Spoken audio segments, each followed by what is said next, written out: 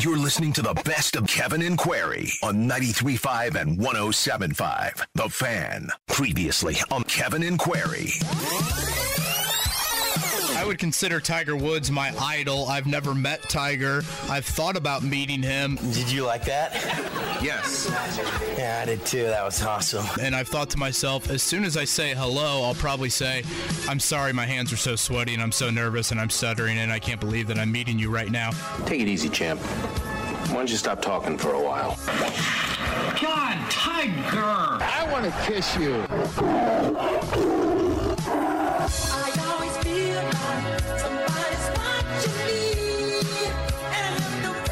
What was that, Mark? What do you mean?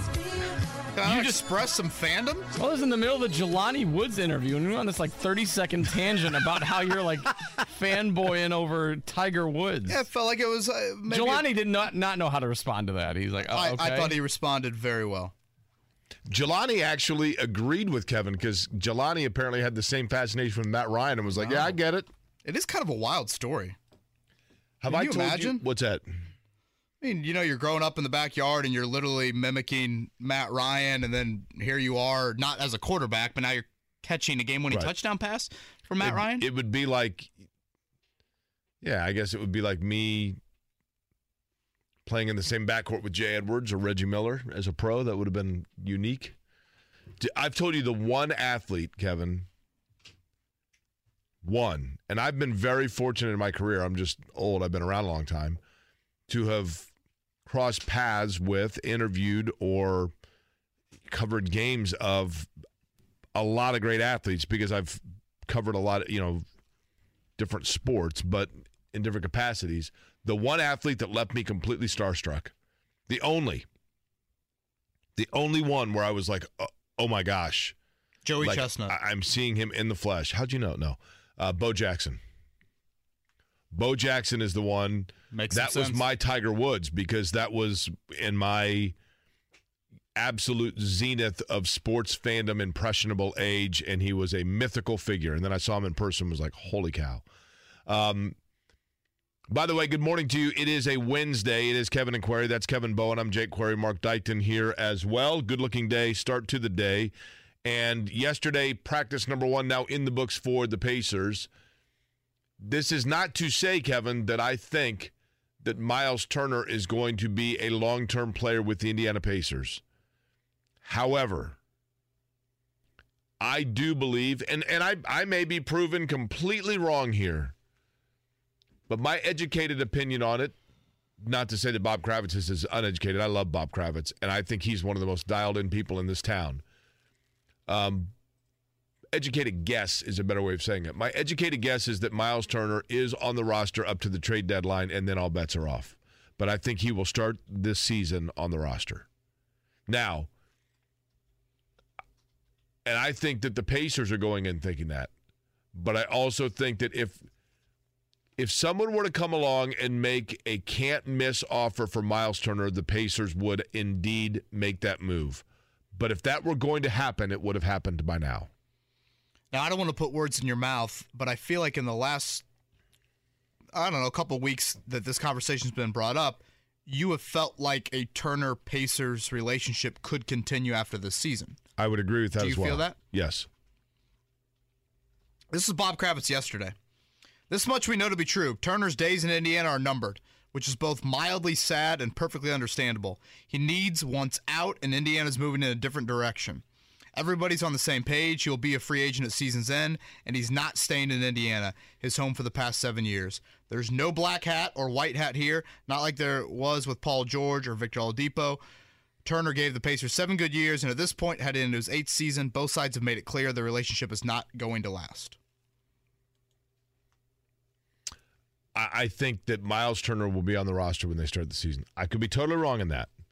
I guess to be fair, Bob is not saying he'll be gone at the start of the season, but he has made it very clear that Miles Turner and the Pacers will not be together this time next year.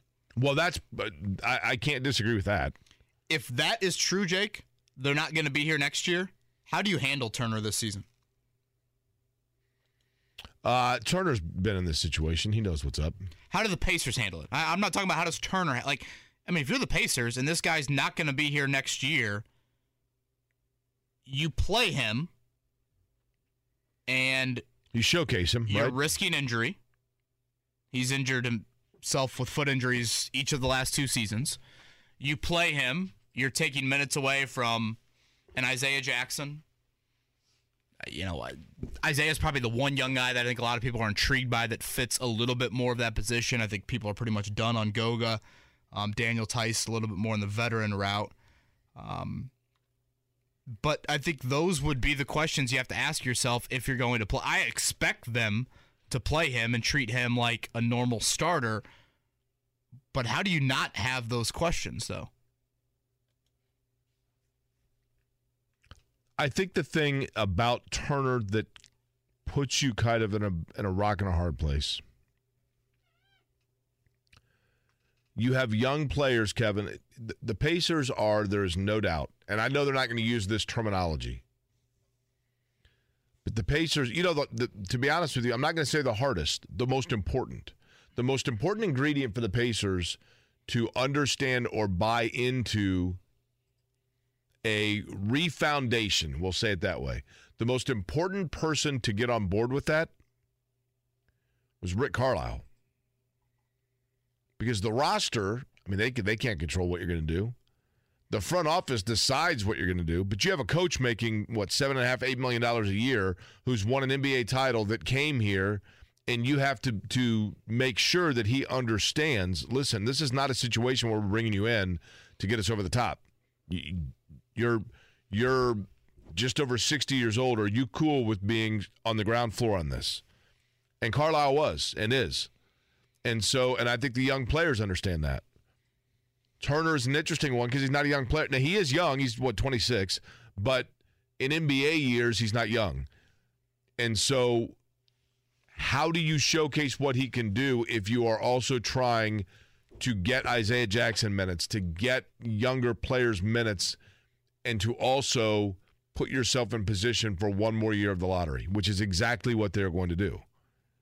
It's exactly what they're going to do. Like, how much can Turner really improve his trade stock in the first 3 months of the season? I would tend to agree with that, and that's why I think the Pacers know, look, he's here, we got to make the most of it.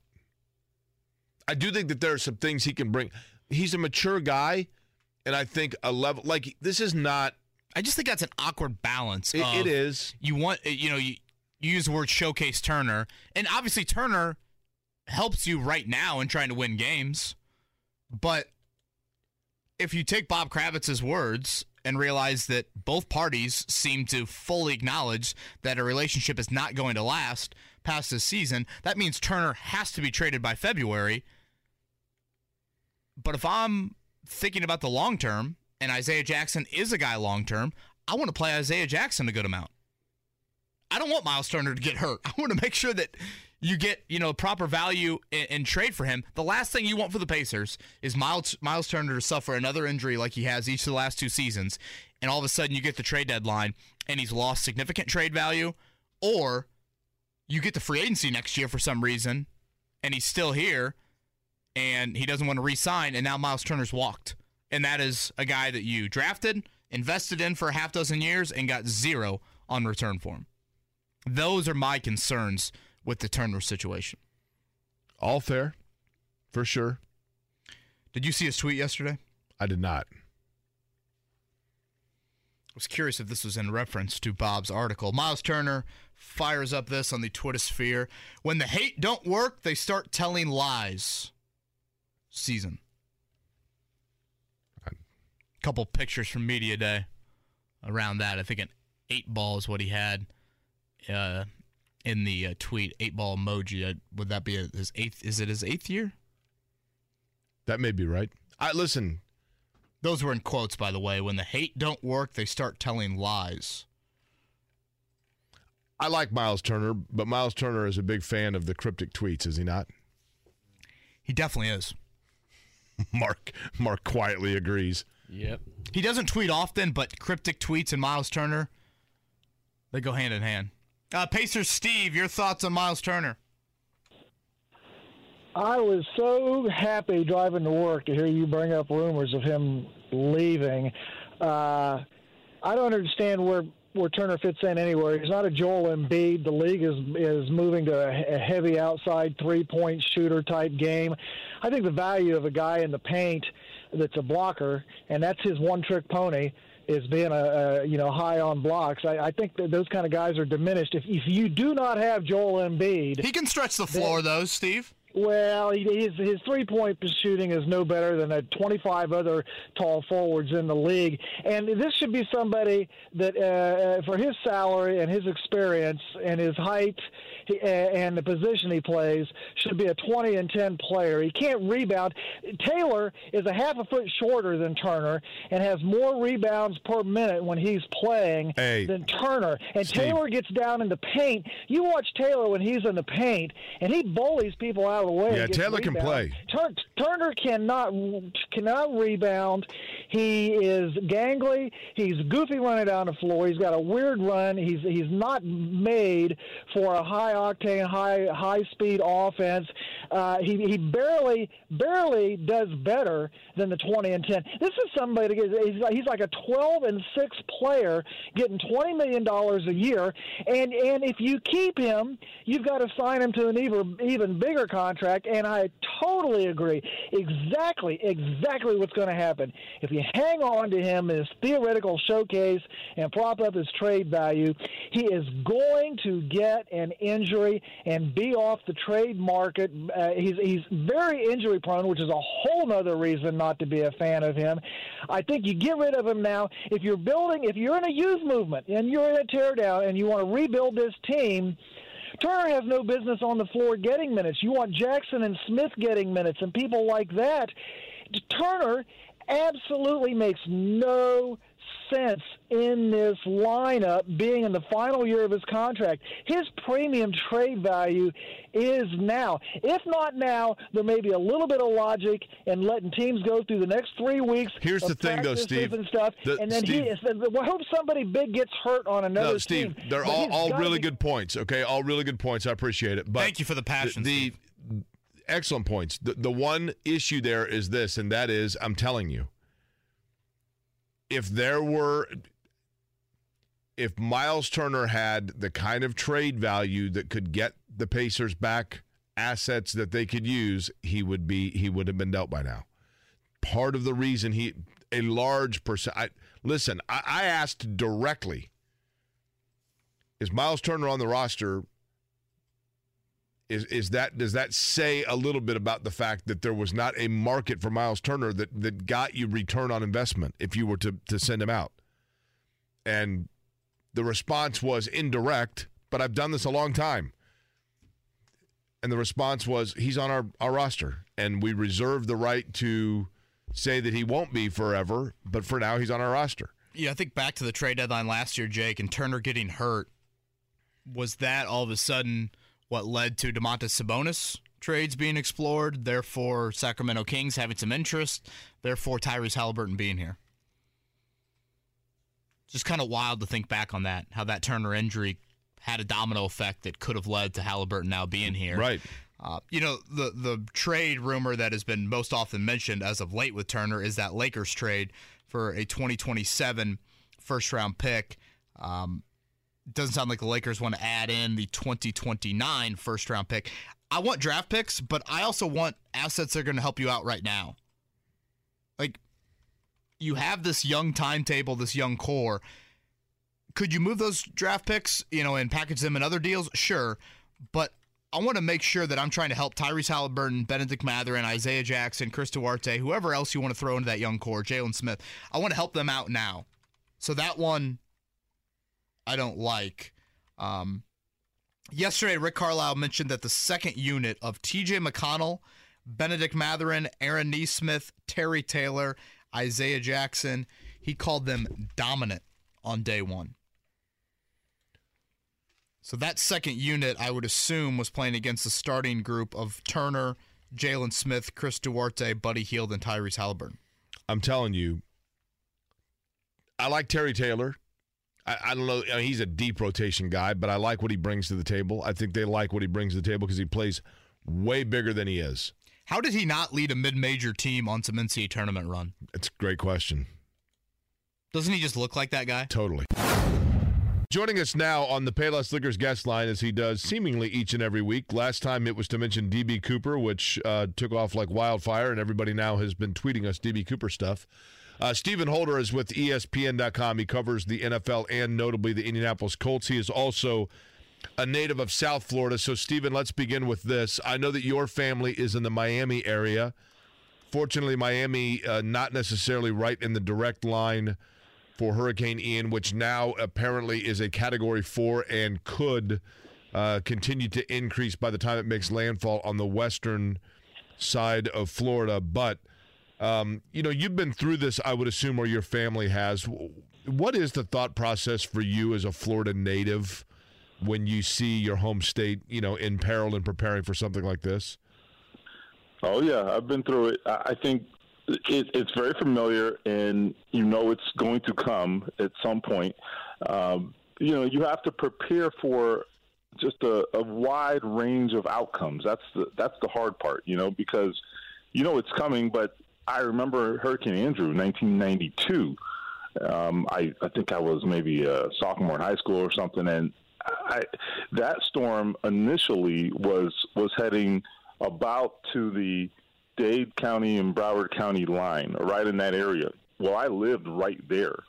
And so and that was a historic storm. This thing is bearing down on us. And then at the last minute, it bumps just a little bit to the south, and it hits south of the city of Miami. The devastation was still catastrophic, right? But it didn't hit the primary area of population. So, you can imagine what that would have been. The point is, you just don't know, and you have to basically prepare for that direct hit. And so I did spend 8 years in Tampa, and so the West Coast, this is a little different for them. The West Coast of Tampa, or that particular part of the West Coast, I should say, the Tampa Bay area in particular, hasn't had a direct hit in I think something like 60 or 70 years, which is crazy. And I worry about the Bay. If you've ever been to Tampa or St. Petersburg, you know that the waterfront is everything, right? And there's so much just sort of centered on the waterfront in the Bay, and that water pushing in from the Gulf. And so I don't want to get into a meteorological report here, but there's a lot to worry about. And yeah, I got my fingers crossed for a lot of people that I have relationships with. So hoping for the best for them. Yeah, we took a family vacation to Anna Maria Island, which is out in that area last year, and I'm just picturing that drive from the Tampa airport, Stephen. And oh my gosh, you talk about exposed and the water right there. And like you said, that area of Florida is not necessarily used to it like maybe some other parts are. So thinking about everybody down in your home state.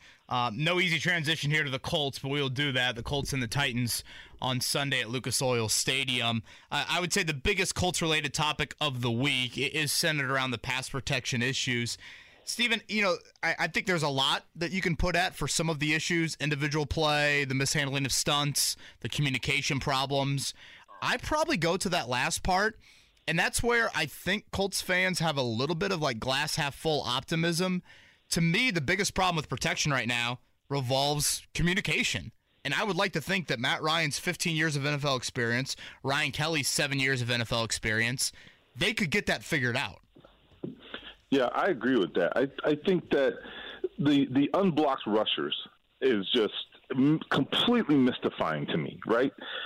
How is this happening with a veteran center who's been to the Pro Bowl, a quarterback who's been the MVP of the NFL? I mean, of all the concerns we had about Matt Ryan, diagnosing blitzes certainly wasn't one of them, right?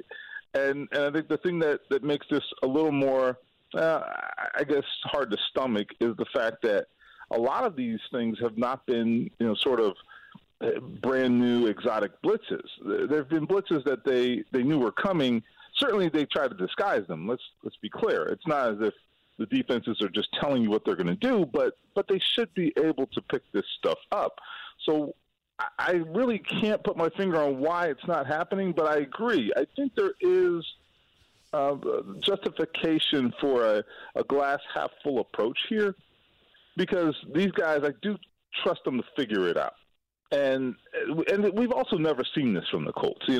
They have done a pretty good job of this in the past. It's not something they've struggled with.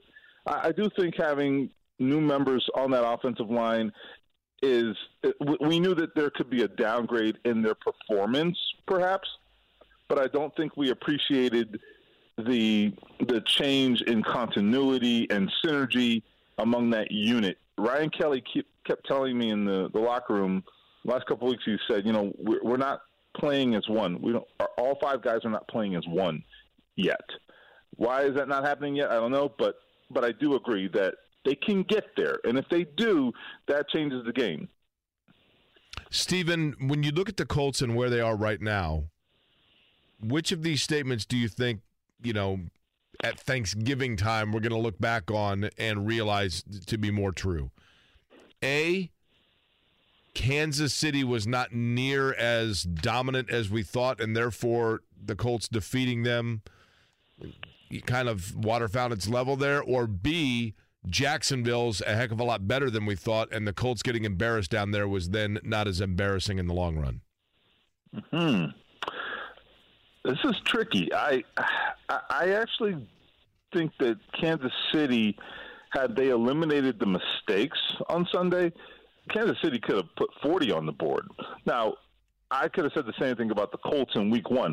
Kansas City lost that game in much the same way as the Colts ended up with a tie in Houston, if that makes sense. I thought they were much better than what they displayed. The Colts had like 500-plus yards of offense in Houston, right? Kansas City had so many opportunities they just didn't capitalize on, and they just gave so many or made so many mistakes that they enabled the Colts to win that game. So I go back and forth on Jacksonville. I really like what they're doing, and I will answer your question here at some point. I'm rambling. But I think with Jacksonville, we still need to see a little more, because there certainly were, beating the Colts is not big news anymore for them, right? And then going to L.A. and beating the Chargers, that was incredibly impressive. However, I do think the Chargers were not themselves, right, for a number of reasons. Certainly their quarterback wasn't. Right. So let's see Jacksonville keep it up. Let's see them keep it up. I'm optimistic, though, that they're much better. So I still think that Kansas City is going to be pretty good. I still think they're going to be pretty good, but it is going to be harder. They're having to win in a different way this year. So, but I lean toward the Kansas City being the team we think they are, or at least largely the team that we think they are. Yeah, I think we probably expect Kansas City to still win the AFC West, but if for some reason they don't, that could be a rematch at Lucas Oil Stadium if the Colts win the AFC South to open up the wild card round of the playoffs. Stephen Holder from ESPN.com. He's with us here on the Payless Liquors hotline. Stephen, I know you and I and some of our colleagues, we had a lot of Shaquille Leonard discussion, not only with Frank Reich, but just kind of amongst ourselves on Friday. Jake and I were talking yesterday about it. And I think from day one, it's been a very confusing injury situation. It's been complicated. I mean, Shaq said it in May, I think I'm done with surgeries, procedures, whatever you want to call it. A few weeks later, he's having back surgery. I guess to summarize everything, do you feel like this is where you would put it right now? Shaquille Leonard is not comfortable playing at 80 or 90%. If you had to sum it all up, is that where we're at right now based off the 4 weeks of practice he's had in a row now and how he views himself on tape versus, past years? Yeah, it sounds like he doesn't feel like himself, and I think that's basically the same thing you're saying. And so the question then becomes, how much further does he need to go to get to where he's comfortable? And I do think the one thing that we I think did learn is that a lot of this is being driven by Shaq and how he feels, and it's still a collaborative decision, to borrow the phrase from Frank Reich, but it does seem as though they're listening to Shaq in large part here, and they said, look, he knows his body, and I also think that this has been something he's been dealing with for so long, which goes to the point that you just made, that I actually don't blame him if his approach is that, look, I don't feel like myself just yet. Then it's hard to blame the guy for not going out there and saying I'm going to play anyway when he's been dealing with this issue for according to him, like 3+ years, right? Or some sort of form of lower body pain in some fashion, right? So I get it. And then so the next couple of weeks are interesting for the Colts too, because I think we can say, without even having seen what happens this week, we can say it's probably going to be a close call again, right? And if he doesn't play on Sunday, then I wonder what's the point of trying to make a go 4 days later in Denver. So there's a 2-week window here where he can really get 2 weeks of work under him, get some rest as well, and be ready to go after that little 10-day break after the Broncos. I don't know that that's how they're going to handle it, but I'm just saying if he doesn't play this week, that's probably where I would come down on it and just try to get through. But, boy, could they use him right now. There's no question. The defense is starting to come around, right? And I think you can imagine. Those turnover numbers are a little quiet for their standard. That is the thing. That's the thing. This team averaged almost 2 turnovers per game last year. And so to only have a couple now, through 3 games, it's not them. That is not them, and that was not their formula last year. Stephen, I'm not making light of this at all. I'm simply quoting from the past within the Colts and injury history and the owner. What percent of Shaquille Leonard not being out on the field at this point is between the ears? Oh, some of it certainly is. What percent? Hard to say. I think it's a decent size percentage. And so that folks listening don't get it confused. That's not me or you saying that it's an intellectual or a mental health issue as much as just psychologically feeling comfortable and not being hesitant, right, about your body. Yeah, and it stems from something Jim Irsay has said in the past, specifically about Andrew Luck at one point when he was going through some things, rehabbing that shoulder and getting confidence back in it. And I think there's nothing wrong with that. I think you just said this, but I'll reinforce it. There's nothing wrong with that because I think it's absolutely true. One of the biggest things when you're coming off a major injury, having surgery or whatever the case might be, is regaining confidence in your body and in your ability to do what it is that you do. What these guys do is hard, okay? And when you have to do it after having, sort of a major injury, you're asking a lot in terms of from a confidence standpoint. You're asking a lot of them, to go out there and to overcome that. So that's a process. That is a process. And I think the thing you have to understand, particularly when you're dealing with nerve issues and things of that nature, is the big thing that Shaq had to deal with here is regaining his strength in his lower body. I mean, if you talk to people who have had similar issues, they feel they just don't have any strength. And that's one of the issues that he just had to overcome. That was a big part of the late summer process for Shaquille. And so now it's a matter of also getting his legs back and being the player he can be. I'm not surprised in retrospect, now that we know more about it, I'm not surprised that it's taken this long. And then when you factor in, as you just pointed out, the mental aspect of it, that it's understandable that this has been a long process. Stephen Older from ESPN.com. He's with us here on Kevin and Query. Stephen, through 3 weeks, has there been a better Colt than Grover Stewart? That guy, let me tell you, I mean, you talk about somebody who can maybe ask for a contract renegotiation. Exactly. Yeah. Maybe it's him. Right. Kenny Moore needs to take a look at him and see how he's playing.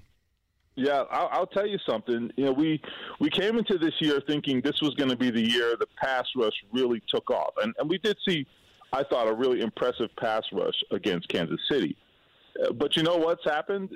The rush defense, the run defense, I guess, has been spectacular. I mean, there were some – I think if you look at it statistically, maybe it doesn't look amazing. But I think the eye test tells you, right? There have been a couple of long runs that have gotten out maybe the first couple weeks, but they've shut it down. And they have really been in the backfield just consistently. And the guy who's there more than anybody is Grover Stewart. This is and then maybe this is one of those things where, we talk about positional value, right? Maybe even nose tackle isn't the most important position, and we hear this a lot with Quentin Nelson and maybe even Jonathan Taylor, right? Today the running back is a little bit de-emphasized. I mean, whatever, right? Whether you agree with those takes or not, that's not the point. The point is, I think if you look across the board, nose tackle is probably not the highest priority on people's list. However, when you talk about disruption on the early downs, what you do is you get exactly what the Colts need for this defense to work properly, which is third and long, second and long, third and long. And he's helping them create more of those. So in that respect, he has a lot of value, and I think it's a great development for the Colts. Grover Stewart played collegiately at Division II Albany State.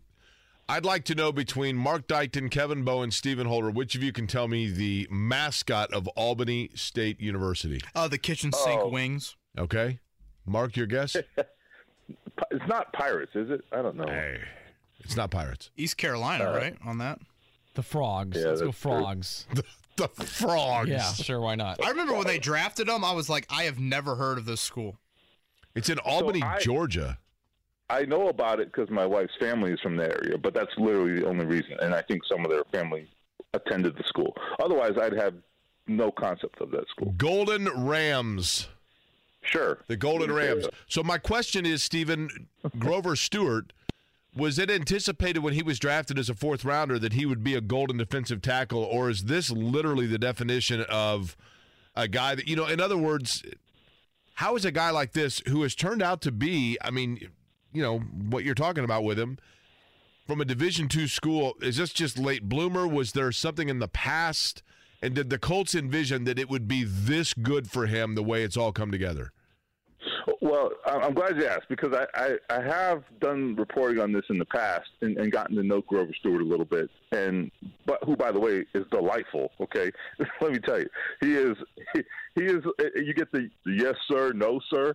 Like, yeah, you get that. He is the Southern, the prototypical South Georgia guy. But anyway, he is definitely a late bloomer to some extent, but that's because he was always a project, to be honest. And I think with those guys, it can go either way. Sometimes it works out, sometimes it doesn't. To Grover Stewart's credit, he put in the work to ensure that it worked out. And if you look at Grover Stewart today versus the guy who was drafted, if you look at him physically, he's a different guy. Now, he's still huge and can block out the sun, but he is not the same guy. He's revamped his diet and really done a lot of work there. I think he said he dropped something like 25 pounds or something. Well, that's a lot, even for a big guy. And he worried that maybe he'd lose some of his power. And I don't think that turned out to be true. What did turn out to be true, though, is that he discovered just another level of quickness and speed off the line, and that is really what these offensive linemen are struggling to cope with right now. So I think the ability was always there, but I don't know that he always had the same tenacity, and he certainly didn't have the physical part of it. He had to develop that. And so now you've got a really strong guy who has reworked his body and now has limitless confidence because he's out there and he's done it and he's proven it. And I mean, he's just good luck to those interior linemen right now, because he's putting up highlight moves on these guys right now. And I think it was a good point you brought up, Stephen. He signed that extension in 2020 and has ascended as a player since then. You don't often see that. And the other thing to note is I think he plays a position where guys hit their prime kind of late 20s. I think interior defensive linemen, it is kind of at this age that Grover's starting to enter where he hits his prime. And I noticed, in camp, Gus Bradley, someone asked him, has anybody surprised you? And he mentioned Grover. And I think when you think about defensive tackles, you think of space eaters. You don't think of super productive in the backfield making, tackles for loss. And, usually guys behind them are cleaning those things up, but Grover's doing that. Last thing I want to get to before we let you go, Stephen, I think a big credit to Gus Bradley for what he did in the secondary on Sunday. Nick Cross is a guy that they handed the starting strong safety job to, and I think they looked at it after a couple weeks and said, all right, with Kansas City, we can't have kind of a boomer bust guy playing safety for us. We need a little bit more of a reliable guy, maybe a little bit more of a veteran presence. Rodney McLeod inserted into the starting lineup. They trust Rodney Thomas, a rookie out of Yale. I mean, they made several secondary changes against Patrick Mahomes, and by all accounts, they all paid off.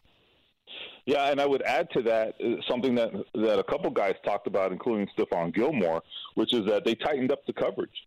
And I think you saw the results of that. I mean, they made the windows tighter. They got hands on footballs the other day, and that's not something we've been seeing. So I think it's a great sign. One of the questions about Gus Bradley and his scheme just generally has been, has he kept up with the times? You know, this is not – he doesn't have the Legion of Boom, and we're not in 2013 anymore, right? The times have changed in the NFL. That's almost 10 years ago now, right? So he was – the question was always, you know, would he be adaptable? And I think this is a great example of him doing just that. And it's great to see because – I always wondered, it's funny, with Nick Cross, as much as I understand the excitement, and I believe in his upside, I really do. I know what they see in him. I will say I was a little surprised that from day one they penciled him as a starter, and they were just ready to roll with that. And you just almost never see that with rookies, particularly not a third-round pick. Maybe a first-round pick you do see that, but a third-rounder, I was always surprised that he was this unquestioned starter, not because of ability, but just because is he ready? And particularly, as you said, against a guy like Patrick Mahomes and Andy Reid, who is just, you know, the master of disguise and fooling you. I think that was a great decision by the Colts to maybe ease up on that and maybe go another direction. You know, with the Rodney Thomas decision, you know, I just think that Nick Cross is a better fit at strong safety, and so they didn't want to, I think, shoehorn him in at free safety when that's not the position he's worked at either for the most part in practice. So it all makes sense in retrospect, and I respect their adaptability. Good stuff. Stephen, now that we've gotten everybody versed up on the D.B. Cooper documentaries, are you watching the Dahmer thing on Netflix? You know, my wife started watching it and was trying to get me to watch it, and I don't know, I was on the fence. So I guess I got to do it on my own because she left me behind. So, gosh, are you worried at all that she's the one that suggested that? not to interfere with your relationship. I had mixed feelings about it. I'm not going to lie. I was like, you know, I was like, you go to bed anytime soon, or you going to watch this thing all night? You know, like, you're a little too into it. I was a little concerned, man. I don't know. Steven's asleep with his eyes open tonight. Eyes wide shut at the Horror House. Man, you know, it's pretty good, man. I will tell you this: it's pretty good. You know, I'm going to have to cave and check it out because, yeah, she's invariably going to talk me to death about it, so I'm going to have to know what she's talking about, right? Death being a key word there. We're only on episode 3, so if you want to come by and get caught up to speed, Stephen, you're more than welcome. We'll make extra pork chops for you. Okay, appreciate it. It is 26 minutes before the hour of 9 o'clock. This is Kevin and Query on 93.5, 107.5, The Fan. Day 2 of the Pacers season. Somewhat speaking, from a practice standpoint. Yesterday was practice number 1. Somewhat of an abbreviated practice. I think some of the roster was surprised by the quick nature of practice yesterday, although I'm sure they weren't complaining about it. Joining us now on the Payless Liquors guest line to talk about the Pacers and more is Tony East, who joins us periodically to talk about the blue and gold. Tony, how are you? Doing well. It was interesting that it was shorter, that they moved out to do film after their practice, but such is life of a new era of Pacers basketball. Tony, I wanted to start with a comment Rick Carlisle made on Media Day, and part of me is like, oh, that's coach speak. But then I thought to writing out playing time and lineups and bench unit and all of it, I'm like, you know what, he might be onto something here. Carlisle used the phrase 10-man rotation at a minimum. Do you believe that?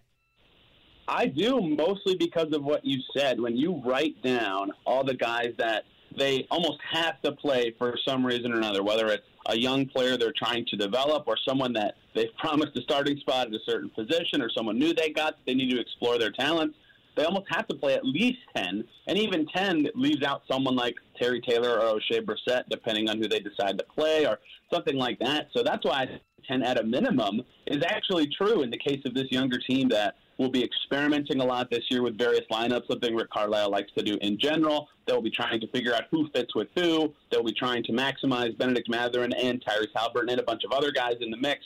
So I totally believe that, given the priorities they're going to have with this new team, they will try to play 10 guys every game, which sometimes might – he even said this, which surprised me. Sometimes that might even keep Tyrese Haliburton's minutes down a little lower than you'd expect. But if that is what it takes to get the guys out there that they want every game, they're going to do it. And obviously you're going to have injuries, but just to kind of play this out here, Carlisle mentioned yesterday the second unit was dominant, and that was T.J. McConnell, Bennedict Mathurin, Aaron Nesmith, Terry Taylor, and Isaiah Jackson. Their starters, Miles Turner, Jalen Smith, Chris Duarte, Buddy Hield, Tyrese Haliburton. Tony, with those 10 names, we haven't mentioned Andrew Nembhard, Daniel Tice, Goga Batadze, and O'Shea Brissett. Yeah, that's the third unit they even had running was impressive. Like James Johnson was running with that crew yesterday too. Like he was in the rotation for a team that made the playoffs last year, and he shouldn't play for the Pacers given that they're leaning in on youth and a long-term project. But just the nature of their team and the guys they have, like someone decent to, or at least young and interesting, is probably not going to play in some games. And I think it might depend game by game. Last year, if you'll remember, O'Shea Brissett didn't start in the rotation either. They went with Torrey Craig and Justin Holiday, and it took a few games to really switch that around and have O'Shea become an everyday player. So I think there could be some tweaking and variation with those groups in the rotation as the season goes on, as their record progresses, as maybe trades or injuries pop up, because it's kind of how Carlisle rolls and sort of what's going to be necessary for a team with so many guys kind of worthy of sort of exploring their potential and playing. Tony, really dumb question here. I was at the tail end of practice yesterday during the media availability. I did not see Daniel Tice. Is he here yet? Do you know? I thought maybe he was participating in something else that delayed him getting here by a bit. Am I off? He got here recently. He was doing his medical testing, and he's sick. So it's not COVID. They confirmed he had to get more negative tests before he could return to practice. So he might start on Wednesday if that testing was negative yesterday and this morning, and if not, then maybe we'll see him in a future day. But he is in Indy. He's just not practicing yet. Gotcha. And Nembhard is a guy, from what I can tell, Tony. And the rookie from Gonzaga, for those that don't know. Correct, who was the second-round draft pick and starts out as the number 3 point guard. But, boy, I'll tell you what, I mean, very early, but it seems as though the Pacers brass are really excited about the possibility of kind of getting a steal there and a guy that they think might get minutes in some rotation spots this year.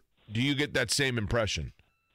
Yeah, they were talking about, that's a tough one. The first pick of the second round, you got to wait out a lot of picks to get the guy. And if you want someone like Andrew Nembhard, they had to wait it out. And he is an interesting fit on this team. He fits kind of the MO that it looks like Carlisle is chasing with their point guards, which is guys who are good passers and good at moving the ball to someone else in the right way in traffic. He showed that in Summer League, which is Summer League, but showing off of a skill that people think you're going to be good at is still important. And it'll be fascinating to see if they can get him minutes this year, because it's an interesting kind of gap in perception. He was the first pick of the second round, so you call him the second-round pick. But if you get picked one pick earlier, right, one slot earlier, you're a first-round pick, and on a developing team, you always talk about, you got to get your first-round picks minutes, right? So the perception of one pick kind of changes how much people feel like he should and needs to play. But, yeah, being the 31st pick is still just right outside that first-round range, and they clearly like the way he can pass and run the second unit. I'll be interested to see if they can get him on the floor this year, because the other part of Media Day that was interesting is,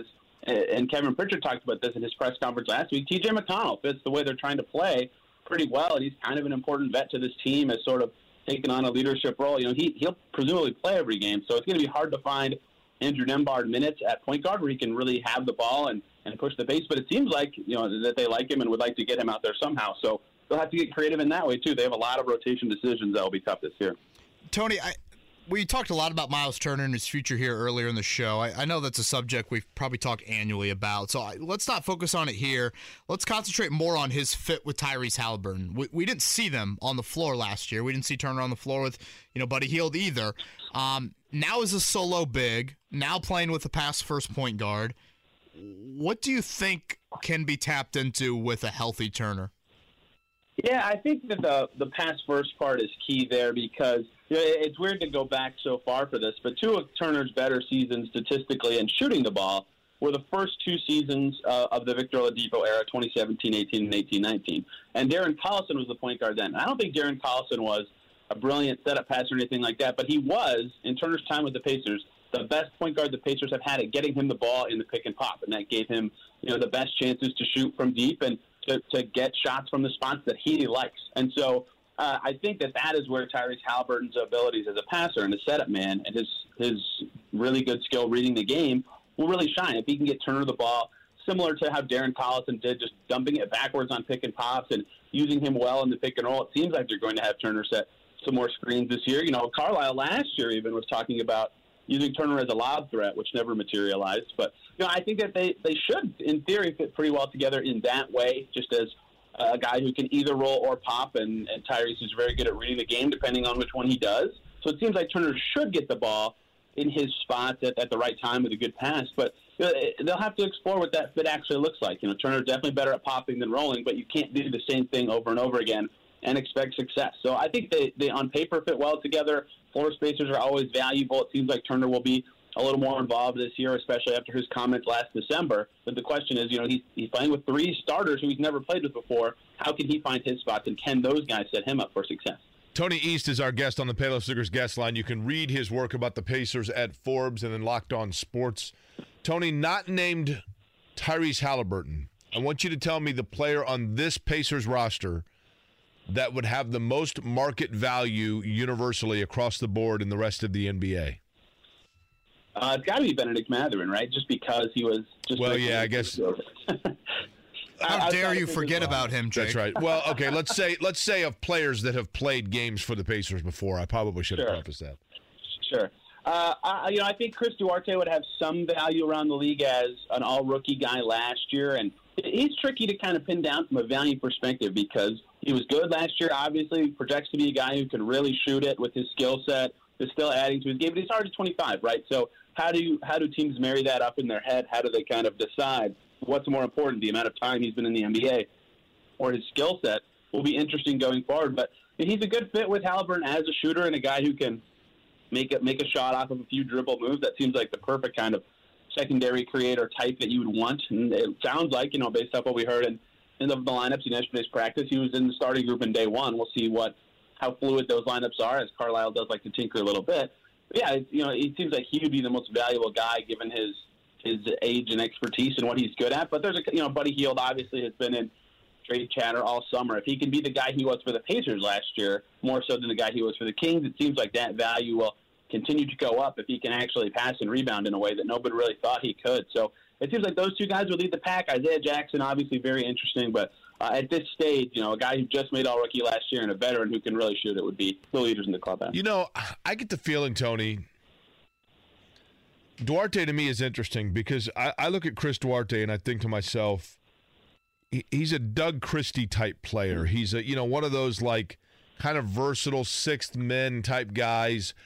If Chris Duarte is your fifth or sixth guy, you're a really good mid-50s win team. If Chris Duarte is your second or third option, you're 25 and 57. You agree with that?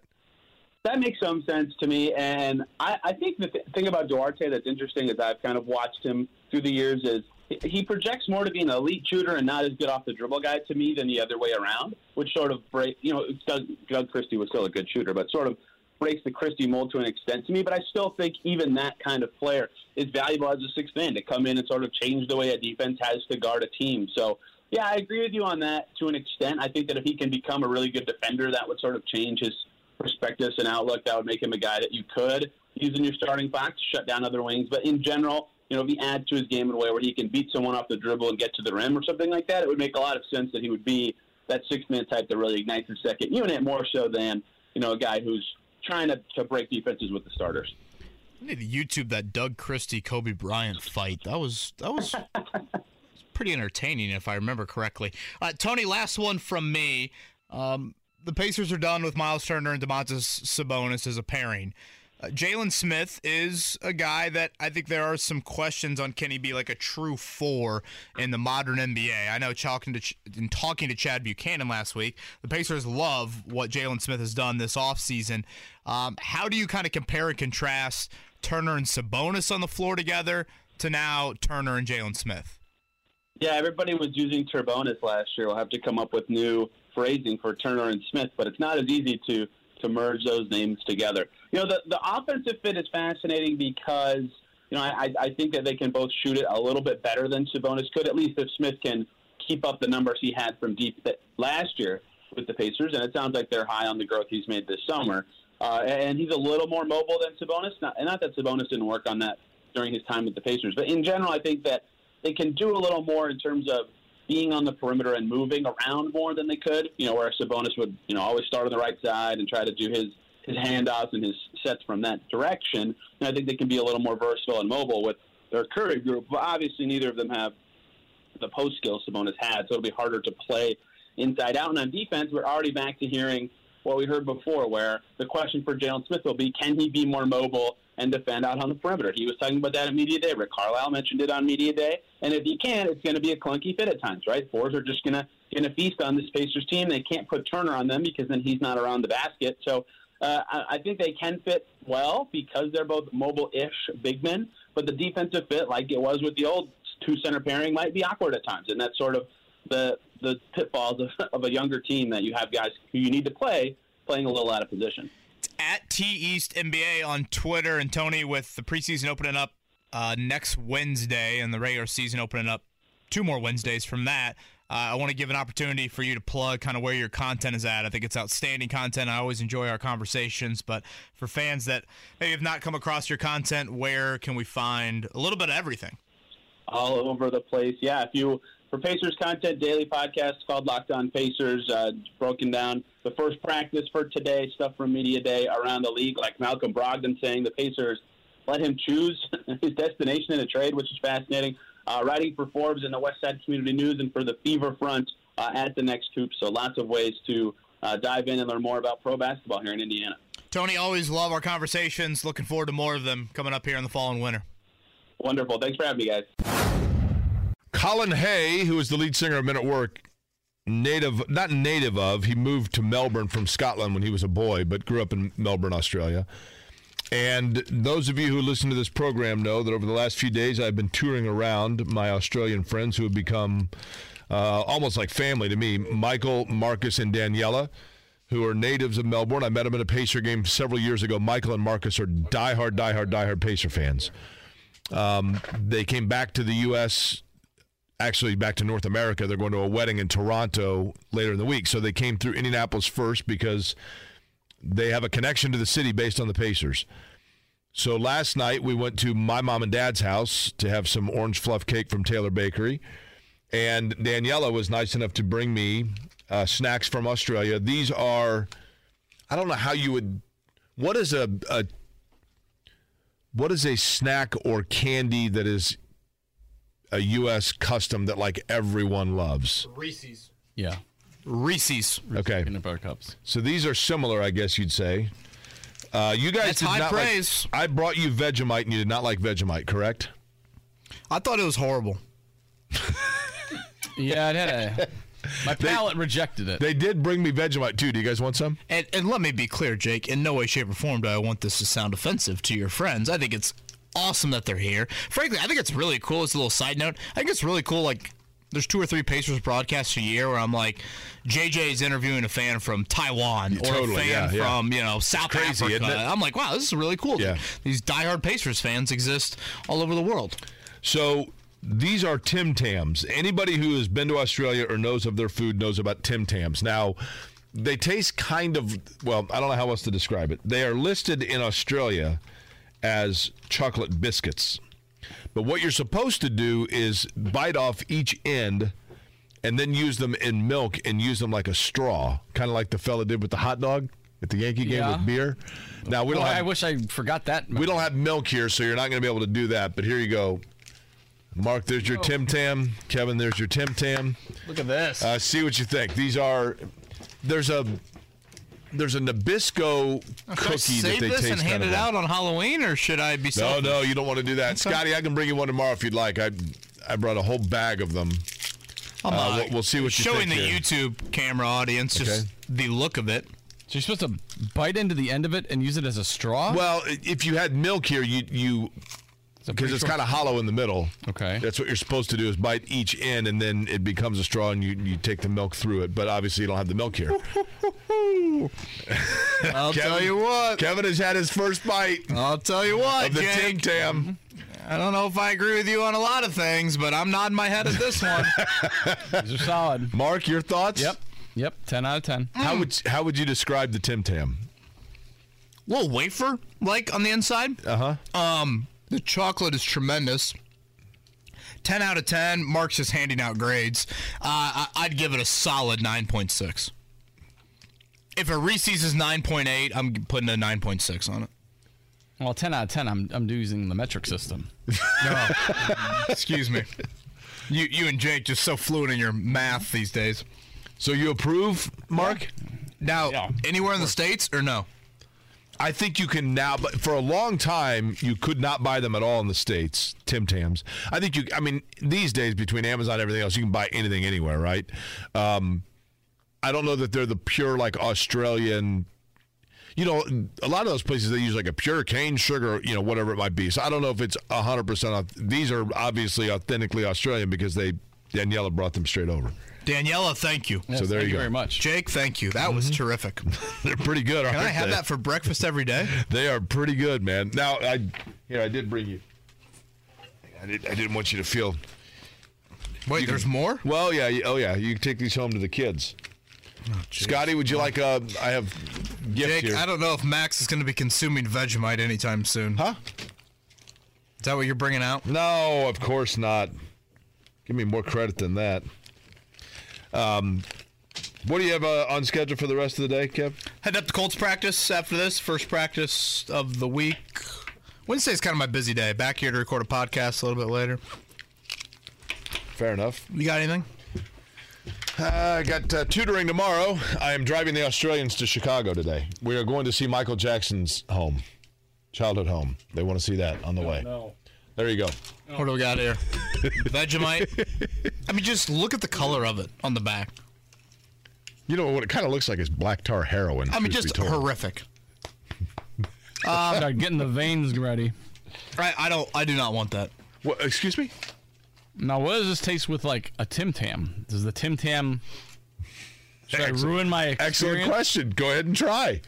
I'll be the show monkey, sure. Is there a... I'll be the show monkey. Says Mark has the Vegemite. And oh, God, I'm getting PTSD just smelling this thing. Mark is going to try the Vegemite. It's wonderful. It's a popular delicacy, a Vegemite sandwich. Okay. So this is, again, a yeast extract spread, I believe is what they call it. Mark has put Vegemite on the Tim. That was a horrible mistake. Mark. It's a horrible mistake. I'd like to say that I told you so. Mark just tried guzzles water. Did you put the Vegemite on the Tim Tam? Yeah, the Tim Tam lost in that respect. Now, speaking of overseas, we've got the first London game this weekend. Yes. Saints and who, Scotty? Doesn't stop. Mark just turned around towards the trash can. I don't want to be rude with your gifts, but that's going straight in the garbage.